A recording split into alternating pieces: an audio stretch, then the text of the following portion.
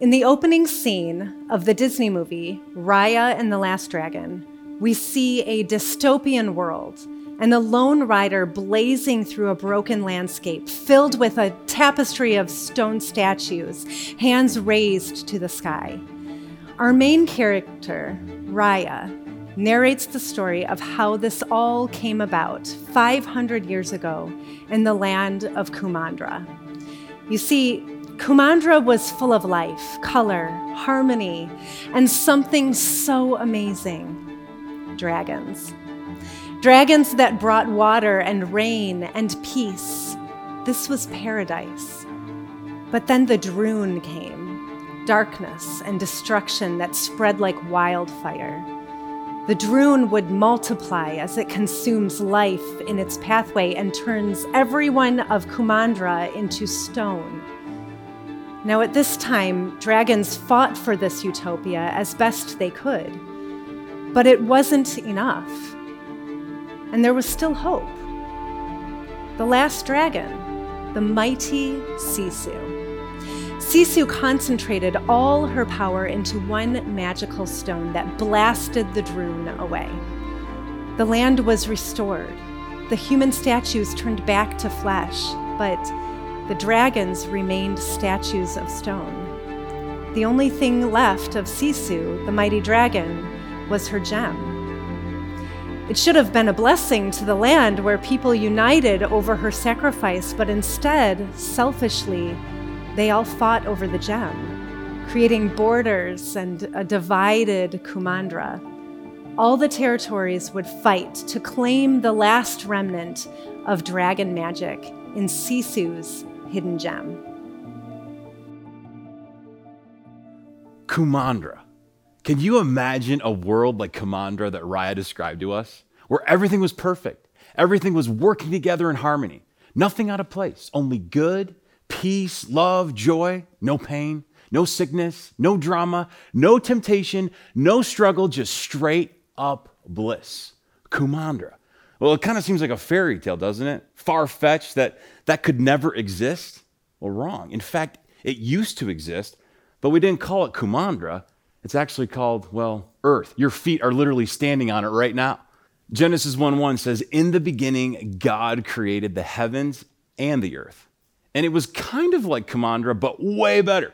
God created the light and the darkness, the sea and the sky, the sun and the moon, the plants and the animals, and everything that was in it. And after every time he created it, something specific on the earth, he stepped back and he said, "That was good." But then to top it off, he decided to create humans, you and me, to enjoy the creation. And he created us specific with so much detailed personality, uniquely designed just for you. And after he created the first humans, Adam and Eve, he stepped back and he just didn't say it was good. He said it was very good in his eyes. However, God didn't make us like a bunch of robots going around. He gave us the ability to choose to love him or not to love him, to choose dark or light, good or evil. And just like the Droon, the evil that swept across Kumandra, evil, the devil, came and tempted Adam and Eve. And in Genesis 3:6, it says, "So when the woman saw that the tree was good for food, and that it was a delight to the eyes, and that the tree was to be desired to make one wise," it says that she took of its fruit and ate it. And she also gave some to her husband who was with her, and he ate. They couldn't resist the temptation, and they took it, and they ate the forbidden fruit that God told them not to eat of. And from that point, just like the Droon, sin had been spreading its sinful plague. It's been spreading its disease all across the earth. And just like the Droon, the sin would lead people to stone, and then they would die. And the world would become so broken and separated from God. And not only broken and separated from God, but broken and separated from one another. As you know, people, we've turned on each other. We stopped trusting one another. Walls have gone up between us, and we've put up borders. But the same human race, even though we're the same human race, we've become enemies with one another. We see this also play out in the story of Raya. Raya had just learned that she and her father were now the protectors of the spirit of Sisu, the last dragon gem, and how all the other villages, they were envious and they wanted the gem. But Raya's father, he longed for peace. He longed for unity. And so by his request, he called on all the other tribes to come to their village. But Raya struggled with that, and she didn't quite understand why her father would do such a thing. In this scene, we see our fierce heroine, Raya, 500 years later, and is talking to her dad, the chief of her territory called Heart, which is in possession of the hidden gem. For years, the chief had been trying to reconcile the land of Kumandra peacefully. Yet, this young warrior, Raya, has plans to fight the different territories, all named after dragon parts: Tail, Talon, Spine, and Heart's fiercest enemy, the tribe of Fang. As Raya plans her strategy for attack, her father tells of his plans to invite the tribes to a feast so that they can talk together in peace. He wants to assure the tribes that Sisu's gem hidden in their land is not the source of their prosperity. Raya's father wants the tribes to come together to trust one another again before the land turns back into the dystopia as it was 500 years prior. The feast Heart is preparing is kind of like a peace offering, the first step towards harmony. As the 4 other tribes arrive, Raya's father, Chief Benja, the leader of Heart, addresses the skeptical crowd. He challenges them that today is a new day and that they can be at peace in Kumandra once more. The arguments and bickering begins as Raya steps forward to break up the tension in the air and cries out in a loud voice, "I have something to say!" Who's hungry? As a young girl, Namari, remember that name, of the Fang tribe, lets out a chuckle, and the 2 young girls form an instant bond. In the beginning of that clip, we see Raya, she was ready to fight her enemies, to show who was boss. I mean, to show off her mad sword skills. And just when she thought her father was scheming with a plot to poison their enemies, he blew her away with this upside down thinking and says, we're not going to poison them. We're going to have a meal with them. Which reminds me of a time when Jesus blew everyone's mind with upside down thinking when he was giving a famous speech on a mountainside with tons of upside down thinking. In Matthew 5, verse 38, he says, "You have heard the law that says the punishment must match the injury, like an eye for an eye and a tooth for a tooth. But I say, do not resist an evil person. If someone slaps you on the right cheek, offer the other cheek also." Wait. Turn the cheek? Wait. What do you want me to do? He goes on and he gives other examples saying, like, if someone tries to sue you for your shirt, then go ahead and give them your coat. If a soldier demands you to carry their gear for a mile, then I want you to go ahead and give it an extra mile. The whole idea that Jesus was trying to get to was when someone wrongs you, I want you to double down on them, but not on their level, but on a different level, my level. And it makes us pause for a moment. How easy is it for us to stoop down to someone's level when they attack us? I'll show them. But Jesus says, yeah, I want you to show them, but show them generosity. Show them love. Show them by shocking them. That's right. Show them by shocking them with something different. So when your spouse snaps at you, you can snap back or love them with silence. When you hear someone gossiping about you and just like bringing down your reputation, you could come back at them and talk smack about them, or you can compliment them instead. Show them God's love by shocking them with God's love. And sometimes shocking people with God's love, it's not necessarily this big dramatic thing that we've got to do. Sometimes it's done in the most simplest of ways. Like when Raya's father made the soup. It just wasn't any kind of soup.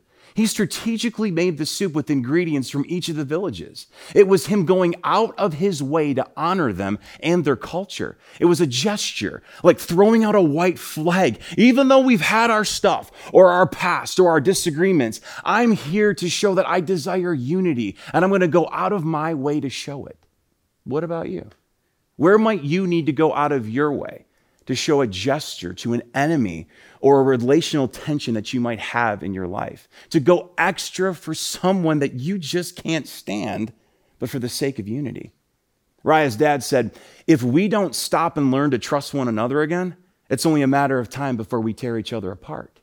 Trust has the power to make relationships come back to life. He also said, we can assume a lot about other people. but they can also be assuming a lot about us, reminding me of this truth that assumption can be the greatest thief for reconciliation. Let me say that again. Assumption can become the greatest thief for reconciliation, right? Like we can start thinking, well, they're thinking this or they're thinking that, but they're thinking things about you. So we have to stop assuming and start moving. Stop assuming and start moving. What if we stopped assuming and just made the first step? Do you have the courage to take that first step? Do you have the character to rise above to the level that God is calling you to? What first step do you need to take?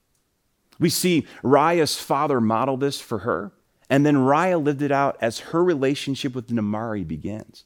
But warning, warning, warning. As we know, just because we make the step towards unity doesn't always mean it will have the outcome that we're hoping for. You've ever met somebody who you felt like you've known forever? This is what happens with young Raya when she meets young Namaari. Their instant bond turns into a trust that Raya hasn't experienced in all of her life. She tells Namaari to follow her, and she takes her to the secret hiding spot of magical Sisu's gem, the last bit of dragon magic in the whole world. But what seemed like two friends on an adventure of their lives suddenly turns into a nightmare. Namaari kicks Raya to the ground, and two young warriors begin to fight as Raya tries to protect Sisu's gem. Namaari sends a flare into the night sky, alerting her mother, the chief of Fang, of the secret location of the magical gem. Now the warriors of Fang and the other tribes arrive, and the battle ensues over the gem. Raya's father, Chief Benja of Heart, pleads with the angry crowd, saying that they still have a chance to come together and live in harmony. As he retreats his weapon, he's shot in the leg with a bow and arrow, as all of the different tribes rush to the center of the inner circle of the hidden gem of Sisu. As they fight over the gem, it drops and is broken into 5 separate pieces. The cave begins to quake, and up from the ground emerges the glowing, screeching Droon. Now remember, with each life it touches, it turns them to stone, and the Droon grows. But the broken pieces of Sisu's gem still contain the dragon magic, and it can repel the Droon. Each leader from the different tribes scramble to grab a piece of the gem and hold it up, its magic towards the Droon, to escape from the despair. They realize that the Droon is repelled by water, so all the tribes rush over to the bridge towards the river in chaos. As Raya helps her father to safety with his injured leg, the Droon is growing and approaching quickly, leaving a wake of stone statues behind. In the chief's final words to his daughter, he cries out, "You are now the guardian of the dragon gem." He hands her a broken piece of Sisu's gem, the gem to him that represents so much hope for the future of Kumandra. He tells his daughter that he loves her and throws Raya, still holding the broken gem, over the bridge into the water that would save her from the Droon. Raya plunges into the water, and as she surfaces, she cries out to her father on the bridge, now a lifeless statue of stone. Wow. I mean, just before Raya's father throws her off the bridge, he knows that he's going to die. He just witnessed the other tribes betray him and all of his people. He's watching his friends be turned into stone, and then he looks at his daughter and he says to her, "There is still light. There is still hope." And then he says, "Don't give up on them. Don't give up on them. Even after all that they've done, don't give up on them." You know, it reminds me of that old saying, "Fool me once, shame on you. Fool me twice, shame on me." I mean, it makes sense to us, right? We understand that. However, that statement doesn't necessarily mean that we give up on the people who have harmed us. Yes, it means that we have to move cautious towards those people, but to not give up on those people and to keep striving towards seeing the best in others. Jesus, in the same message on the mountainside, he says this in verse 43, "You have heard the law that says love your neighbor and hate your enemy, but I say love your enemies." I mean, We've heard of this idea, but it seems so counterintuitive, right? It seems like such a foreign thing. Like we can think it, but then to actually do it? I mean, Namaari literally said, in a different world, maybe we could have been friends. And then she betrays her. I mean, you think about the anger in Raya, the rage, the bitterness that began to form in her heart as she smashed into the water after seeing her father die. And then hearing the last words out of her father's mouth, don't give up on them. There's still hope. Don't give up on that. I mean, how is she supposed to do that? And you might be feeling the same way. How am I supposed to begin doing that? Don't give up on fill in the blank. Don't give up on them. I mean, who is that for you? Who have you given up on? We have already made the challenge earlier that we need to be people to make the first move, to make the first step. And you might be thinking, well, there's no way on earth I'm going to be able to do that. So then maybe your first move needs to be this. After Jesus said to love your enemies, then he says, I want you to pray for those who persecute you. And that way you will be acting as true children of your Father in heaven. If you claim to be a Jesus follower, he's saying, pray for them. Pray for your enemies. Pray for those you have tension with. Pray for them when they come up in your mind. And the question here is for us is, when was the last time you prayed for an enemy?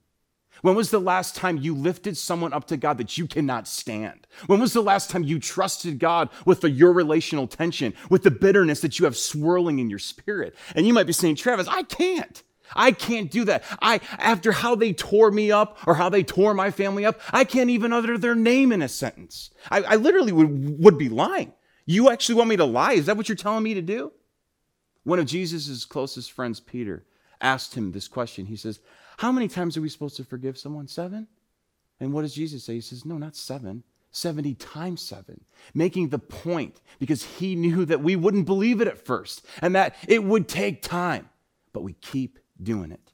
Even when you don't believe it, you pray for them. Even when you don't mean it, you keep praying for them. And why do we do it? To bring the best out in others. And so also that it will bring the best out in us so that we don't stay trapped in the prison of bitterness. And it might be the hardest thing that you've ever done, but it will be the most healing thing you could ever do. It might be the hardest thing that you'll ever do, but it'll be the most healing thing that you could ever do, and you'll be stronger for it.